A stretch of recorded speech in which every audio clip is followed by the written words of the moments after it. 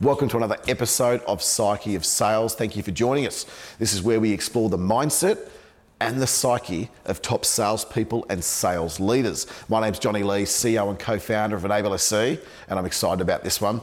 This went for about an hour and it felt like it went for 10 minutes. Today we're joined by Chas Licciardello, who is part of the Chaser and also Planet America. And I met Chas at a charity function where he held court and an audience absolutely captivated for 90 minutes with nothing but himself, a projector and a kids karaoke machine. It was actually phenomenal to watch. And one Jerry Seinfeld quote later, which got him engaged, and it got him to actually agree to sit on a podcast with us and talk about sales. So in this, please get involved and listen to the end because he talks about his early days in sales and how he relates it to comedy, on how that efficiency of words and message helps get that message across faster, but also how he takes almost an engineering or scientific view in preparation before he does a sketch or before he gets on TV, and how we can relate that to before a pitch or a presentation to really get our message across and connect with that audience. The final thing, and I really don't want you to miss this, is he believes that the preparation actually frees him up to just be himself and just focus on being present in the moment. And that was what makes him at his best. So listen, and if you like it, please give us some feedback, give us a review, like it, share it, and let's get this message out to as many people as we can, changing the way the world sells.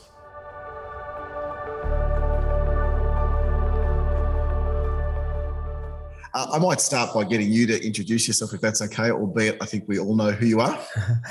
My name is Chas Licciardello, the unpronounceable last name there. I'm probably best known for my work on The Chaser, where I got myself into all kinds of mischief and often legal and sometimes illegal. And also, these days I make Planet America, which is an American politics show on ABC News, not News 24. They don't like when you say News 24 anymore, ABC News. Apart from that, I did a science law degree when I was at uni, and I've got a lot of tales. So let me tell you some of them.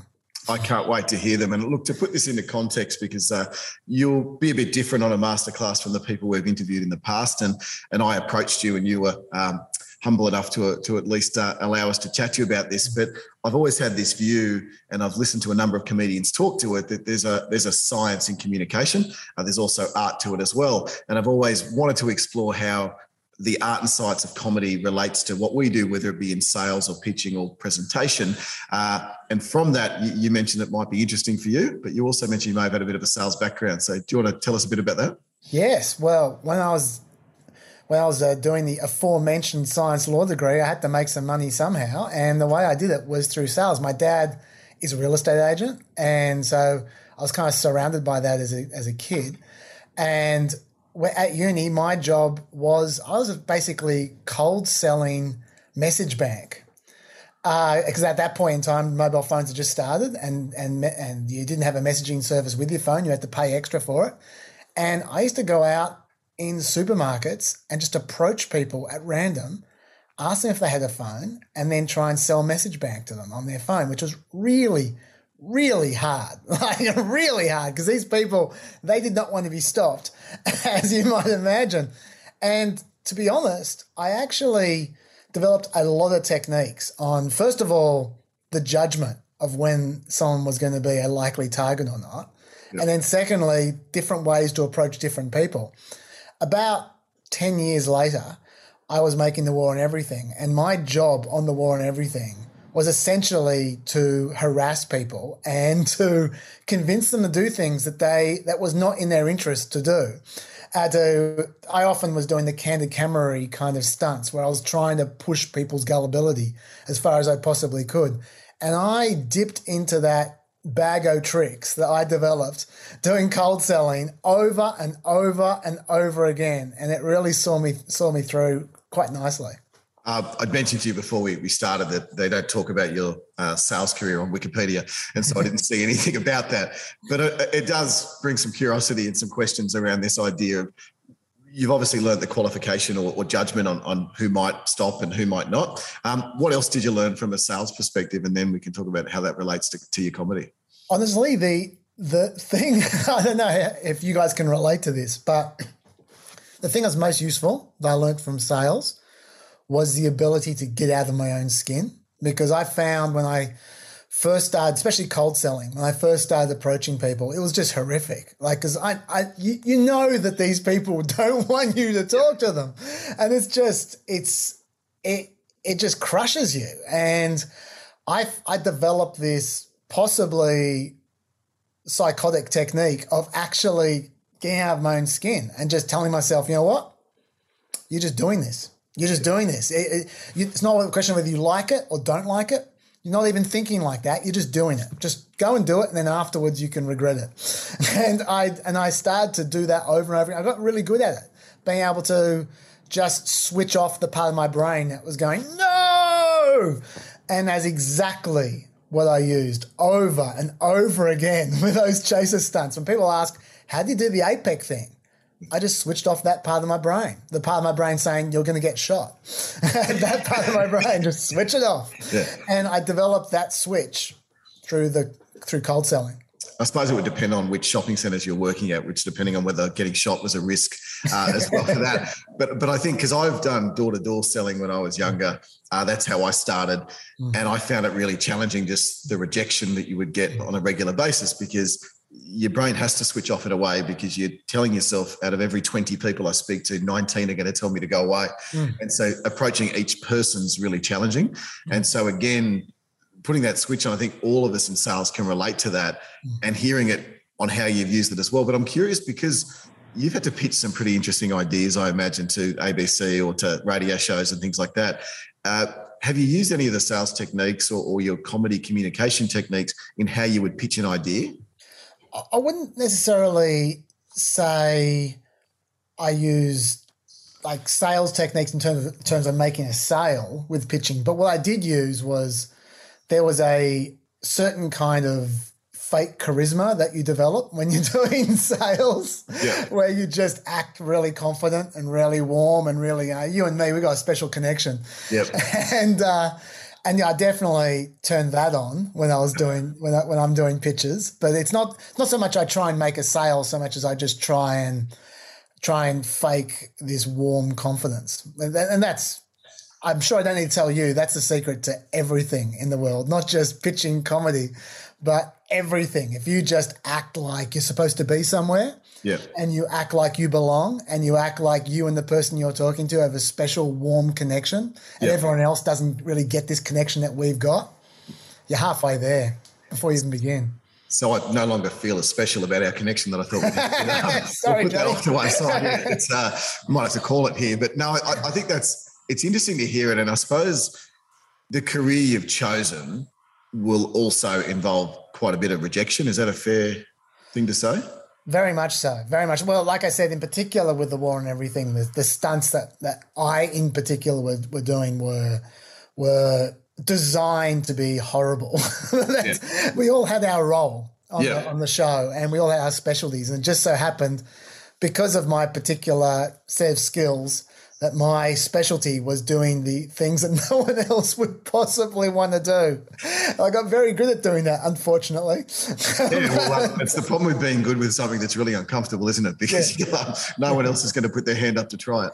Absolutely. So let's get to a bit of the science behind what it is that you do. You're a comedy writer, you're a comedy deliverer and presenter in what it is that you do. You mentioned you're in the middle of writing a script at the moment. I might go to you, and when you were writing a joke or writing an idea, what's the process? How do you start? What do you do? Look, that's a really good question. Obviously, different people do different things. I happen to be a very mathematical person, and so I approach scripts and stunts and jokes or whatever I'm writing in a very mathematical fashion. So to put more flesh on those bones, I'll do, depending on, I'll give you two examples, two very different examples. One is war and everything style stunts. What I literally used to do, and this is actually probably relevant to you as well. What I used to do is I used to draw flowcharts of what I would expect to happen and what I would do in those instances. So if I'm approaching someone, I would say, okay, here's the offer. I would write down what my basic offer is, the actual line, and then I would say, okay, now there are maybe three different things that can occur from here. Either they engage or they reject or they ignore. And in those three instances, what am I going to do? And I would plot out a line or a joke for each instance, and I go, okay, when I do that, there are 2 or 3 instances in each case, and I would draw I'd think through the full flowchart. And then when I actually got out there, I often wouldn't use the lines that I had pre-written. Yeah. But the fact that I had taken the time to think through the entire flowchart meant that I was miles ahead of the game. I was never surprised, and I would often, off the cuff, come up with a much better line than I had pre-written. Yeah. Because I'd already put the thought into it. And so that was something that I found very useful, flow-charting all possible options, just as a means of wrapping your head around what you're about to do and getting yourself in the game. So that's one kind of technique that I used to do, and people found it crazy, but it worked really well for me. Can we pick apart that just really quickly, and then we'll go to the second technique? Yeah. I think first thing that comes to mind is I'm imagining the audience watching it with no one thinking that you flowcharted every single possibility. They're all just thinking, this guy's crazy and he's just going out there and doing his thing. Yeah. But when we prep someone for a pitch, we always talk about rehearsal, because we're preparing them to be so comfortable and confident that it doesn't matter what comes up. Yeah. They're going to be able to deal with it. And so we don't want them to be word for word, because something might happen that might shift that. But we've never actually thought about this flow chart. We'll do more, what are the 5 most likely questions you'll get asked? What are the 5 most difficult? And how do you prepare for it? But that idea of, we talk about practice, so that when you're in that situation, you can just be yourself and think. Yes. And it sounds like for you, you've done all the prep so that you can look like you're so natural in the moment. Exactly. Like it's real confidence. It's not fake confidence. It's real confidence that you're going in and you're thinking, nothing's going to surprise me here. That doesn't mean then that they're not going to say something that you hadn't thought of, but emotionally, there's only 3 or 4 options as a response to any particular offer. And I'm sure it's the same with you guys, that there are only so many different emotional states a person can be in. Now, they might say it in a weird way, or there might be some strange element to their wording, but still, if you've thought of the emotion beforehand, it's not going to surprise you. And then you have the confidence of knowing you have a safety net. If I get halfway through and I'm going nowhere, I'll just use the line that I had before. But in the meantime, I can take a lot more of a risk because I know the safety net is there. Yeah. Whereas if there's nothing there and just below you there is nothing but metaphorical space, you're much more likely to panic and to go conservative and to kind of mess it up.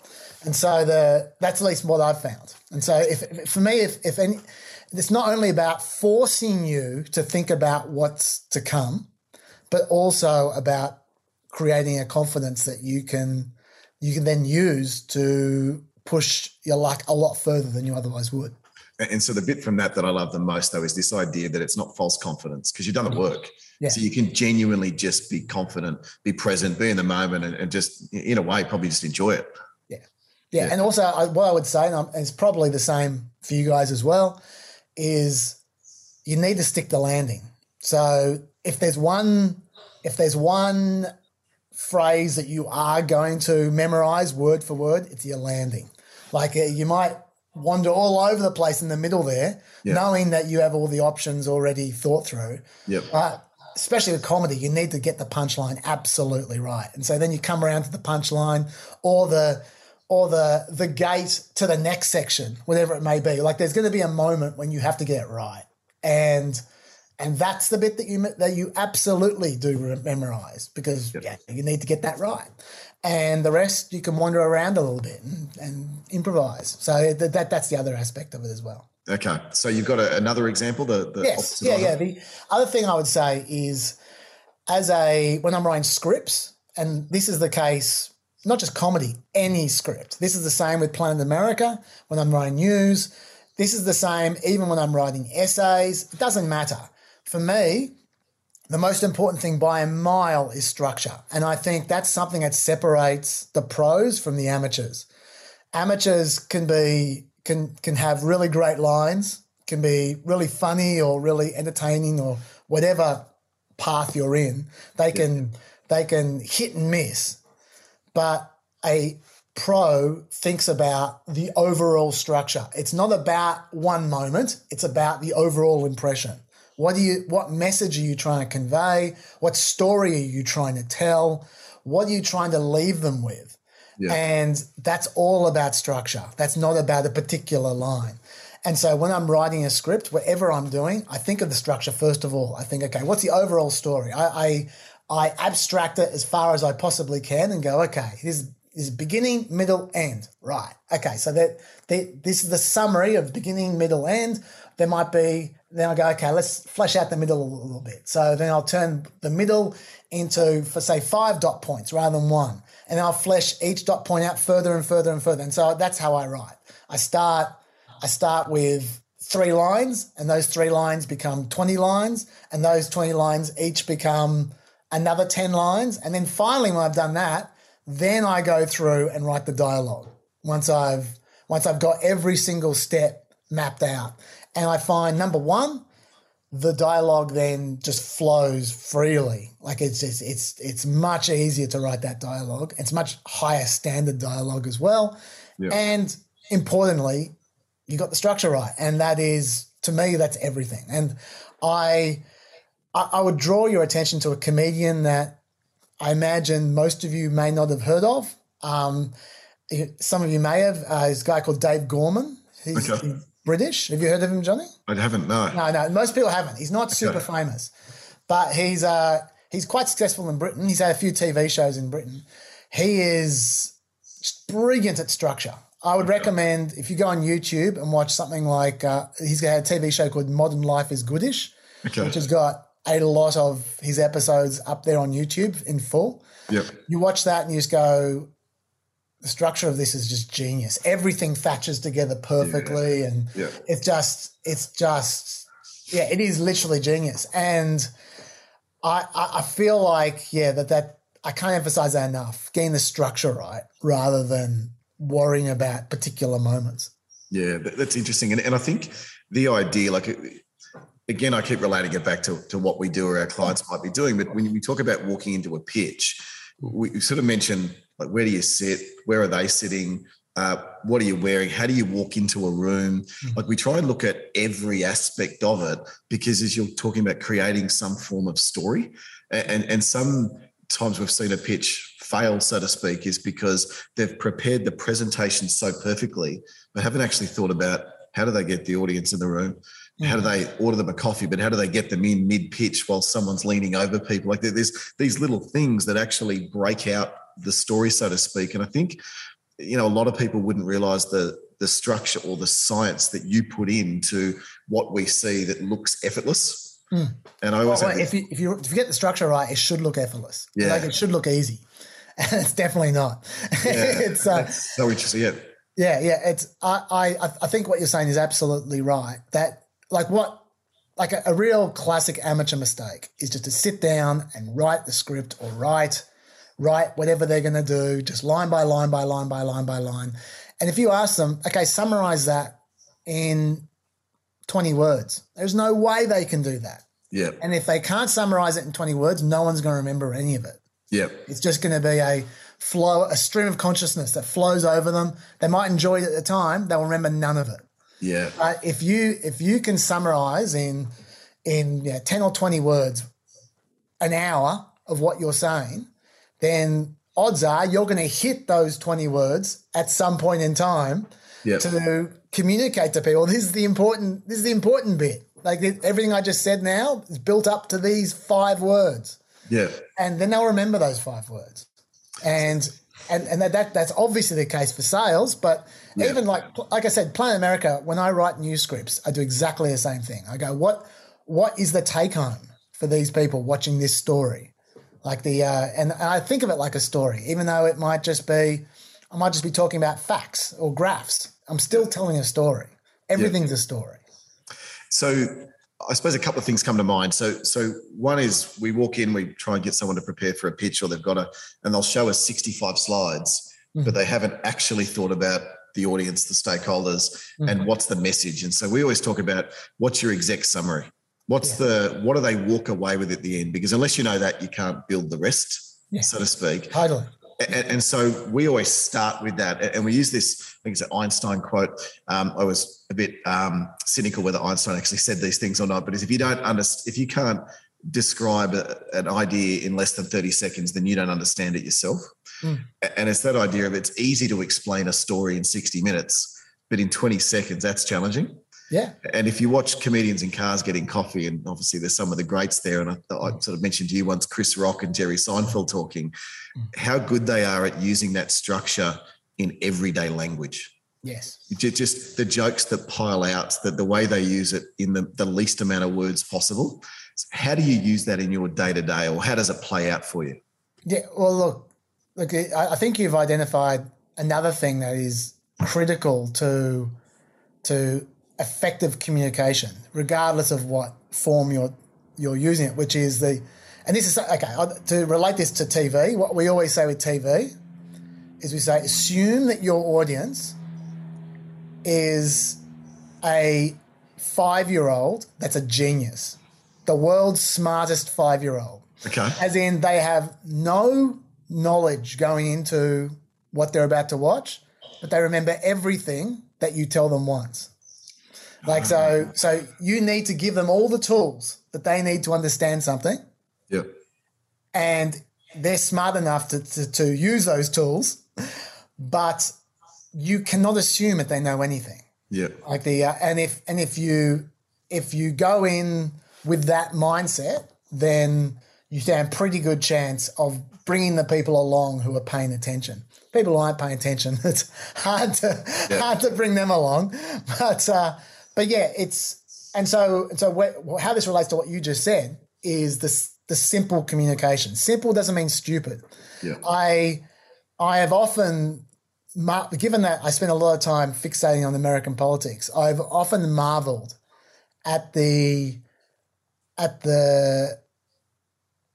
deceptively simple communication in American politics. Yeah. There are some real morons there. There's no doubt about that. But there are some brilliant people as well. Yeah. Who sound like they could be speaking to an 8-year-old. But the concepts behind what they're saying are incredibly complicated. It's one of those ones where when they're doing it right, it seems easy. Yeah. You're not impressing anyone, and you're not being effective at all if you're speaking in a hard to decipher manner. If you're using long words, if you're confusing your audience, that's not the sign of intelligence. The smartest guy I ever met, I don't want to distract you with a random irrelevant story, but the smartest guy I ever met was this guy at uni who pretty much everyone thought was an idiot until he got the university medal. And the reason they all thought he was an idiot was because he spoke so simply. Yeah. He was miles ahead of all of us when we were debating each other and sitting around the cafe having philosophical chats. But he just didn't show off. Yeah. He kept everything super simple because that's what really intelligent people do. And I definitely agree very much with the concept that you just put forward. So there's a saying that we often use, and it's the biggest mistake a salesperson can make is assuming that the customer gets it. And so explain it simply. But I like this idea of 5-year-old, but a genius 5-year-old, because it gives respect to the audience. It gives respect to the stakeholders. It's saying that we have to make it simple because the audience isn't only focused on us. They haven't put their whole life aside. There's more to it. Absolutely. And if you look at a show like The Checkout, which I was the script editor for, so I wrote a lot of the segments in The Checkout. Yeah. We talked about some extremely complicated stuff, but we did it, I think, my daughter was 7 when we made The Checkout. It was her favorite show. She watched it constantly. She understood everything. Yeah, okay. And she's a very smart 7-year-old. Let me tell you. And that was the audience I was trying to hit. And I felt like we didn't condescend to anyone. We explained extremely complicated stuff that people would suggest you shouldn't try to explain on commercial TV or mainstream TV. And it worked really well. And I think, though, that's one of the strengths that you've had and your group's had for years is I'm not an intellectual, but I can watch it because you can explain something simply and I enjoy it. So therefore I'm going to take it in and use it, as I go forward. Whereas again, too many people try and complicate it, bamboozle you with language. Yet they want to look like they're the smartest person in the room. And Gary Vaynerchuk talked about his business. He built a business called Wine Library TV before he became a motivational speaker. And he said the reason why people flock to him is he described wine in a language that you and I would just talk to. Oh, it tastes like this. Oh, this is really nice. And he says, and no one likes the wine wanker. No one wants to go on and watch that person talking about tannins and things. And I like wine, but they just want to hear, is it good? Why would I like it? What would I eat it with? Okay, I'll buy it. And he says he actually took that as his whole business concept and idea is just talk straight language with things that people can walk away with, but they're more likely to then repeat it. And I assume in your business that virality of language actually works heavily in your favor. Absolutely. It's exactly the same thing. Yeah. Yeah. And certainly for us, we always want people to create a message that someone could then repeat, that someone could then go and take with them. And so therefore we can't expect everyone to be experts. So when I met you, I saw you on stage and you had me captivated for, I think, an hour and 20 minutes in a restaurant with a kids karaoke machine and a screen on the wall. And I suppose I would say that was a really successful gig that you did. I know it was for charity, so you didn't get paid for it, but it's successful in that sense. I'm curious on, have you had any moments where it just hasn't worked? Oh, yes. Have I ever? You're not born like that. Yeah.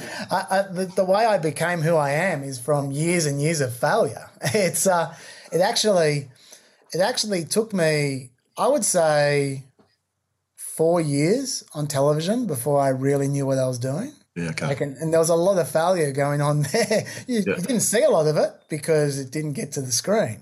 And before then, I did the law review at uni, which is like a comedy sketch show at uni for 5 years, and there was a lot of failure there as well. Yeah. And I used to write scripts at school, and that was 100% failure.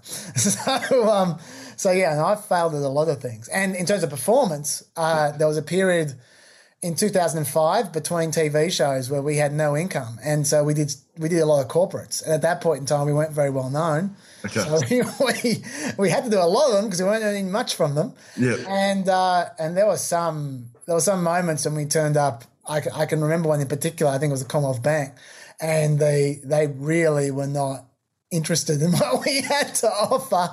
And it's I used the old sales switch that night, that's for sure. Yeah. Because otherwise I would have hidden under the table after about 2 minutes. And what do you do in that moment? Do you continue? Do you try and engage them more? Like what goes through your mind when you're running a gig and it's just not working? I think when you're failing badly, you have to acknowledge it because otherwise it becomes awkward. Like your audience starts to feel sorry for you, or your audience starts to wonder, does he realize how badly he's going? Yeah. And so I think you need to acknowledge the elephant in the room. And when you do it, by the way, that's your first moment when you get a second chance. Yeah. Like the moment you acknowledge it, that very next second, whatever you say next is your chance to get back in. Okay. Because you relieve tension at that moment and people are going, oh, well, at least he realizes it. Okay. And then they think positively about you just for that one moment. Yes. So don't screw up the next thing you say because that's your best chance. Yes. But then the mistake then that a lot of people make is to keep on going on about it. If you keep on going on about it, it becomes about you, not your audience. And that creates its own form of awkward. So there's a balance to be struck, but you just got to keep on going. You can't give up. Like at the very least, you want to earn some respect. Yeah. From everyone knowing that you stuck at it till the end. If you give up, that makes you not just a failure, but a pathetic failure. And you don't want to be pathetic. Like you can settle for being a brave failure. That's right. There's a bravery in failure. I agree with you. But I also think like we get people to rehearse, especially that first few minutes so they can be comfortable. And I know that if I've got to speak on a stage, I'll go and walk the stage and get myself to a point where I'm comfortable, because if the person in front of the room's uncomfortable, the room's uncomfortable. Absolutely. You can actually see like people's shoulders are up like this, but so is the audience. They're sort of on edge thinking, I hope this person's okay.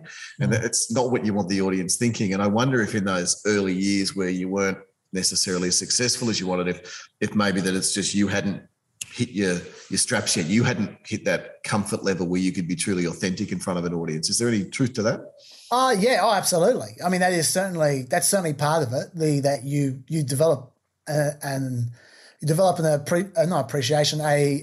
sense of your own voice over time. Like, 'cause at the beginning, you're just imitating other people. At the beginning, you're imitating other comedians, and usually quite badly. Yeah. But over a period of time, you develop your own voice, and you become confident in that voice, and it becomes you become definitely more authentic. I think also you develop a sense after a while of it doesn't matter. Like when you first start, everything seems massive. Every failure seems like the end of the world. Every gig seems like the one that's going to make or break you. And after a while, you realize that's just not the case. Nothing makes you and nothing breaks you. It's a long slog, no matter what you're doing, and no matter how successful you are. So that knowledge, once you're really comfortable with that, you can relax a lot. And as you just said, if you're uncomfortable on stage, it makes the audience twice as uncomfortable as you are. You just need to be comfortable. And as soon as you relax a bit and realize that it just doesn't matter, you're failing, but hey, this is a great anecdote right now. I'm failing so badly. This is actually kind of fun. Like, when you start to approach it like that, you become a lot like you develop a few different personas. Not personas. You develop a few different modes as you go on. And I've got a particular mode that I can almost act drunk sometimes, where I just don't give a shit and I'm just like throwing my notes around and whatever. It's that's why I tend to get these days when things start badly. Yep. I just go, you know what? Ain't working. Let's go. Let's just get rid of the safety net. Let's go. Yeah. The audience then approach you in a different manner, and I find it works for me. I wouldn't do that all the time, but just that's part of what you're talking about, the being comfortable and being confident. And like I said, knowing it actually doesn't matter. Now, I know in your gig, it probably does matter a bit more because like it might be a really important account that you're trying to hit or something like that. I get that. But just from a performance point of view, if you can convince yourself that in the end that this is just what I'm doing at the moment, and que sera, you're much more likely to succeed. But I think this idea of doesn't matter, of course it matters because you're learning from it, it's giving you experience, but sometimes losing accounts or losing a deal, like certainly for me, I've ruined a number of them early in my career that I think I win because I lost back then. Yeah. Yeah. And we often ask the question, if you could start again, what would you do differently? And people say, I just trust that it would work out. I get less caught up in am I failing early in my career, and just say, well, I'm just learning. Just use this as a learning, it's experience, and keep chalking it up to that.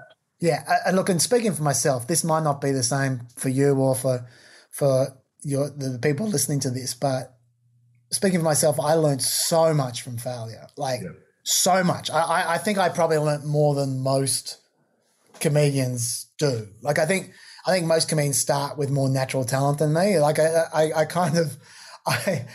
I almost got into comedy because it was the thing that I was least suited to do. When I was little, I had a massive stutter.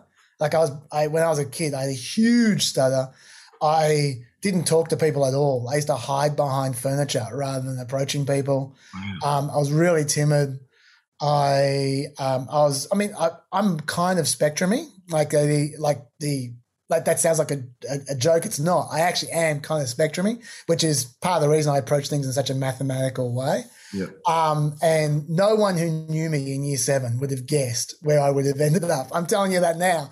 Yeah. And so I was starting from way behind, but for whatever reason, I became obsessed with it. And I just learned so much from trying over and over again and just failing comprehensively, repeatedly, but then learning from the failure. And don't get me wrong, I'm not suggesting that I didn't make the same mistake 50 times in a row. It's not like I just made the same mistake once and then a mistake once and then never made it again. But I was very, very keen to learn from my mistakes and to not just accept criticism, but to seek it out, to be unhappy if I didn't get criticism. Yeah, okay. Because at that point in time when I was starting out, I thought it was a waste of time if I didn't get criticism. The last thing I wanted was for someone to go, oh, that's great, yeah, it's wonderful, because I knew that was bullshit. If I was wonderful, I'd be on TV right now rather than in year 12. So I didn't want wonderful. I wanted, okay, what do I need to improve, and then I'd work on it. Yeah, that's so good. We use this sort of term that you give feedback and brave feedback to each other, because no one's got better from the term "you're good." Yeah. What do we learn from that? And Jerry Seinfeld talks about, he watches skateboarders and he says the amount of failure you must go through to perfect a trick. He always looks at them and thinks they're going to be okay. They're going to be okay because they've had to fail. And I think the big aspect of this is that you keep pushing through. Like you keep going back and doing it, right? Absolutely. And you obviously develop all kinds of skills just from resilience. But leaving resilience aside, I think your most important talent as a professional writer, and I bet it's exactly the same for sales, is your judgment. Yeah. And you only develop judgment from trial and error and learning what works and what doesn't work. Like when I'm referring to judgment, I mean that moment when you go, yep, I nailed that. Yeah. Like when people first start out, they think they nail everything and they nail nothing. Yeah. It's a problem in itself if you just keep on working and reworking things after you've gotten there, but you just don't know you've gotten there. Yeah. That's its own problem. Yep. And so you really need to have a sense of, okay, I'm fine tuning because I haven't quite got it right yet. I haven't quite got the nuance. I haven't quite made the connection yet. I need to work this a little bit more. Got it. Okay, I can leave that. And now I can move on to the next bit. Like that's a really, really important part of becoming a professional. And that's only derived by trial and error and failure. That's the only way. See, this is perfect because we use the terminology. We want people to treat sales as a profession. And sales is one of those aspects that if you can speak well, connect with people sort of take that as that's my skill, as opposed to the work that can go on into the background and being a true professional. And there's a lot of it's a highly paid profession as well, but you don't have to necessarily go through what you have to do to become a comedian. Like Kevin Hart, who's obviously doing very well at the moment, he tells a story where he's in a small comedy club with about 12 people and Patrice O'Neill is standing on the side of the stage and he tells a joke and all he hears is, ugh, on the side of the stage. And then he heard, even your voice annoys me, and just walks off and talking about, trying to get reps and trying to get time up and things like this. Whereas in our industry, we get paid to learn. We get paid to be the junior. We get paid to do phone-based selling. And so we don't have to go through the fight necessarily. I did commission only when I was younger, so I felt like I had a bit of that learning caveat there, but we don't have to fight to have it so exact. And so therefore often people don't go to that level. Having watched you live, your ability to hold an audience and not just one group, but a number of the audience. I'm keen to, if you could give an example of how do you think about holding an audience and how do you think about the different parts of the audience and keeping them together? Well, the first thing I've already mentioned is the structure. Like that night that you described, I walked in with a sheet of paper with 5 lines on it. And those 5 lines were the story I was going to tell. Point 1, point 2, point 3, point 4, point 5. If I didn't have those 5 lines, it would have been a completely different experience for you as an audience member. Okay. I've gotten to the point now where that's all I really need, but I still need it. I need to think through what is the story I'm going to tell before I walk in there. And then when I know the story I'm going to tell, then I can just mess around as long as I tell that story. So that's the first thing. There's this, like even for this charity function where I just literally just hopped in the cab from work and just came on out. When I was in the cab, I was thinking, what's a story? And that was the That was my 5 lines. That's what I needed. So that's the first thing. Okay. The second thing is, once you're confident that you know what your story is, in terms of first of all reaching an audience, well, to be honest, this is where I have it easier than you do, because I only speak to people who are interested in what I have to say. Yep. Like I'm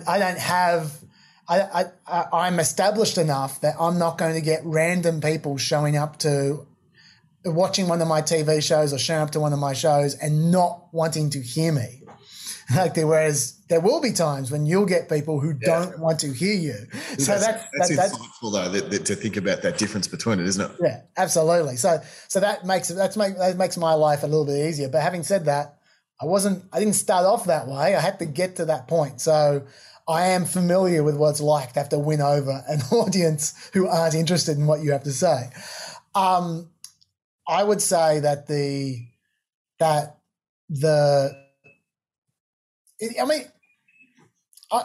just thinking back to 10 years ago when I did have to win over the audience, it really wasn't that different to what I described at the very beginning of this podcast, that mode of you and I have a little secret.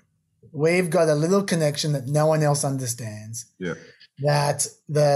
And it's us against the world. And yeah, you know that, you and me, that is the attitude that I naturally go to try and create a connection with my audience. I try to think to myself at all times, why are these people listening to me right now? Yeah. Like, whether they want to or not, what are they looking for? What are they looking for? And I try and deliver it. Like, for instance, this podcast that we're talking about right now, how many times have I related it back to sales, what I'm saying? Yes. Because I'm constantly thinking about who's my audience here. And so I keep on thinking about what do they want to hear? What are they interested in? And I'm going to try and, even if what I'm saying really has nothing to do with what they're interested in, at least I'll make it seem like it does. Yep. I'm going to link it back as many times as I possibly can, at the very least.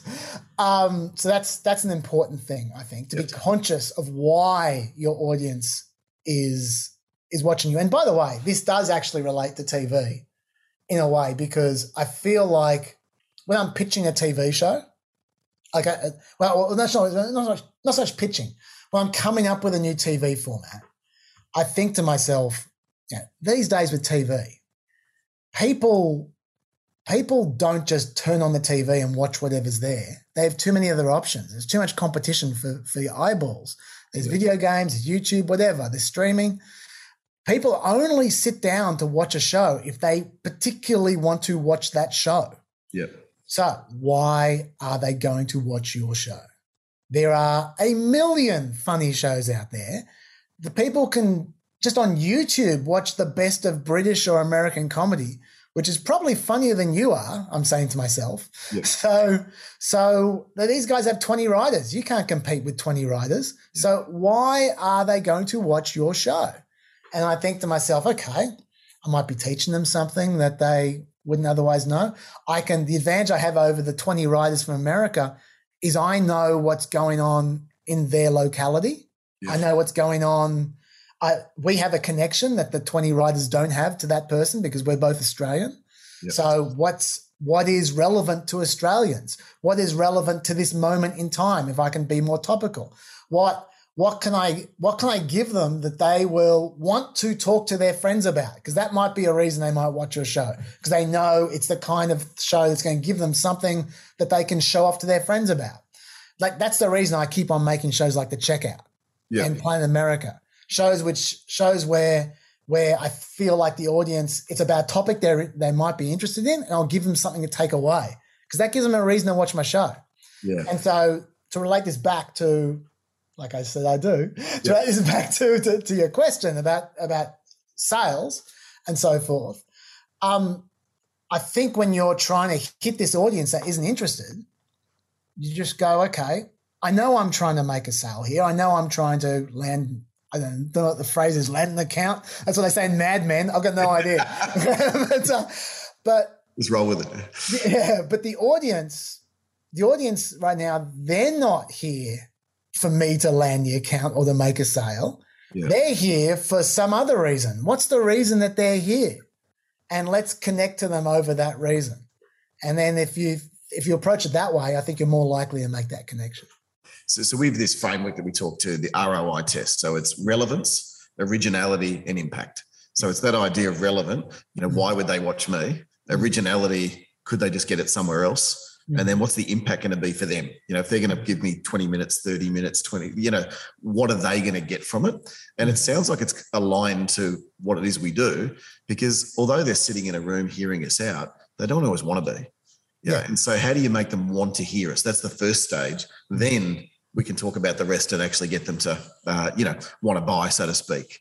Sorry, to finish off before you, I just remember the original question was about holding the audience as well. Yeah. And the only thing I'd add to that is that if you don't remember, I'm doing this right now. I'm like, ironically, if you don't remember why you are saying something, the audience is lost.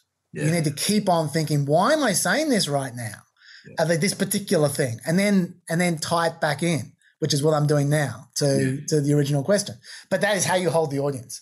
If you've got the audience, then you only lose the audience when you forget that they're there and you're rabbiting on. If you keep on thinking, okay, all right, what I'm saying is important for, this is what you're thinking, is important for this reason to communicate this point, which then gets back to your structure, because you're going, okay, I'm finishing this part of the structure off. That's why I'm telling this. And then you fold it up nice and neat in a little bow so everyone knows what you just did. Yeah. You're not going to lose the audience then. Yeah. So I think you only lose the audience from negligence, basically. Okay. And that's I think one of my biggest weaknesses. I'm the king of tangents and king of systems. And sometimes I'm partway through thinking, why am I telling this story? Yeah, I like to have bullet points next to me, and I think that's why I'm telling this story. That's okay. Come back. Yeah. But make sure you do tie it back, and I think that's important. You've been really generous with your time.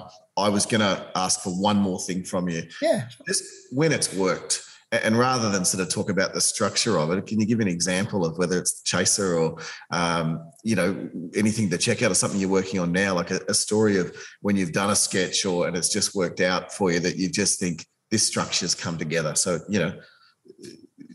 Yeah, absolutely. I can give you a few examples because I focus so much on structure. My favorite piece that I ever did was at the end of the War and Everything, third series of War and Everything. And we were in a very tough situation at that point in time because that was after the Make-A-Wish scandal. And not only had much of our audience had enough of us at that point in time, but we just couldn't leave the ABC without constantly people filming us with mobile phone cameras and leaking it to the Herald. The Herald were over and over again airing our raw material, which was so annoying because it's not funny until it's edited. Yeah. But it also would ruin the joke. It would ruin whatever is coming up on the show. And so we were having all kinds of horror, and we got to a point at that point in time where when people want to like you, they find ways to like you. When they want to not like you, they find ways to not like you. At that point in time, we had a lot of people trying to not like us and trying to pick holes in whatever we were doing, which made the standard that we had to meet much higher than it otherwise would be. So there was it was very hard to do stunts for those two reasons. So I tried to just do a completely different thing. I just thought, you know what? I'm not going to do the stuff that we have been doing until now. Let's try and create a whole new form. And I went away, first principles, and I tried to make a kind of a report that had little half stunts that weren't proper stunts, little sketchy little elements, little bits and pieces, and then you'd throw them together in an 8-minute long report. Rather than a 2-minute stunt, you'd have 10 stunts, 10 mini stunts, and 10 mini little joke things in an 8-minute report. And I did it on the love calculator, which was, I'm not sure if you remember, but back then they had these these apps that you could. It was a phone line that you would ring up and pay exorbitant amounts of money to. Like every week they would bill you forever till you die. Yep. And with this service, you would then put in your name plus someone else's name, and they give you a love compatibility percentage, right? Okay. Obviously, it's bullshit. But I did an expose of the love calculator, and I sat down and mapped out this outrageously complicated structure that we'd never tried anything like this before. I ended up taking 4 weeks making this piece. Yeah, like I put, because I was so just inventing something new, and in my view, it was the best thing I ever did. I was so proud of it because I just did it the right way from first principles, all the structure, all the techniques I had, and it was really hard, and it came off. And it's especially hard to do that when there's something totally new. Yeah, it's not so hard when you're just tweaking something that already exists. But that for me, and also I had a follow-up segment from doing the same thing, which is much better known than the love calculator one, which is the one where I Botoxed myself. Yes, that was the second episode of this new kind of segment where I did all this stuff as well. So those are the 2 segments I was proudest of because I observed the rules I've just told you. Yeah, fantastic. And it's good you also got a sort of scientific experiment out of it. We now know that the love calculator is not true, right? Yes. We all know it's star signs. That's the real way of connecting. I deserve a Nobel Prize, Yeah, I think so too. Look, is there any final thoughts or any final things that you think the audience should know, and then anything we should be watching of yours? To be honest, I'm about to take a bit of a holiday, so hopefully you won't be watching me at the beginning of next year because you'll be outside my house. Okay. Anything else? Look, I would say I know it's easy for me to say this, but I really do think that, and I'm not sure if this is the same for sales or not, but with entertainment, I feel like there are a lot of people out there who have the ability, who have the raw talent, a lot of people. But think about how many people hang around in the TV industry. How many people, think of the people on TV now, how many of them were around 10 years ago? Yeah. And especially when you remove the people who are just auto cue readers, who are just good looking. If you remove them, like people who actually have a personality, or particularly in comedy, how many of them are around who've been around 10 years ago? Because people get thrown up all the time in the Australian TV industry because it's so small, and they're always looking for someone new. So they always throw up a new face. Yeah. How long do they last? And how long you last has got nothing to do with your talent. It's totally to do with the ability to execute over and over and over again. And that is drudgery. Going over and over again, and that's about skill. And that's not about innate skill. That's about skill you learn. That's about a craft. That's what that is. That's the ability to make 20 different pots in the kiln. That's what that's about. Yeah. And I feel that that people get too caught up in fixating on inverted commas talent, and not at all. Don't give nearly enough credence to or importance to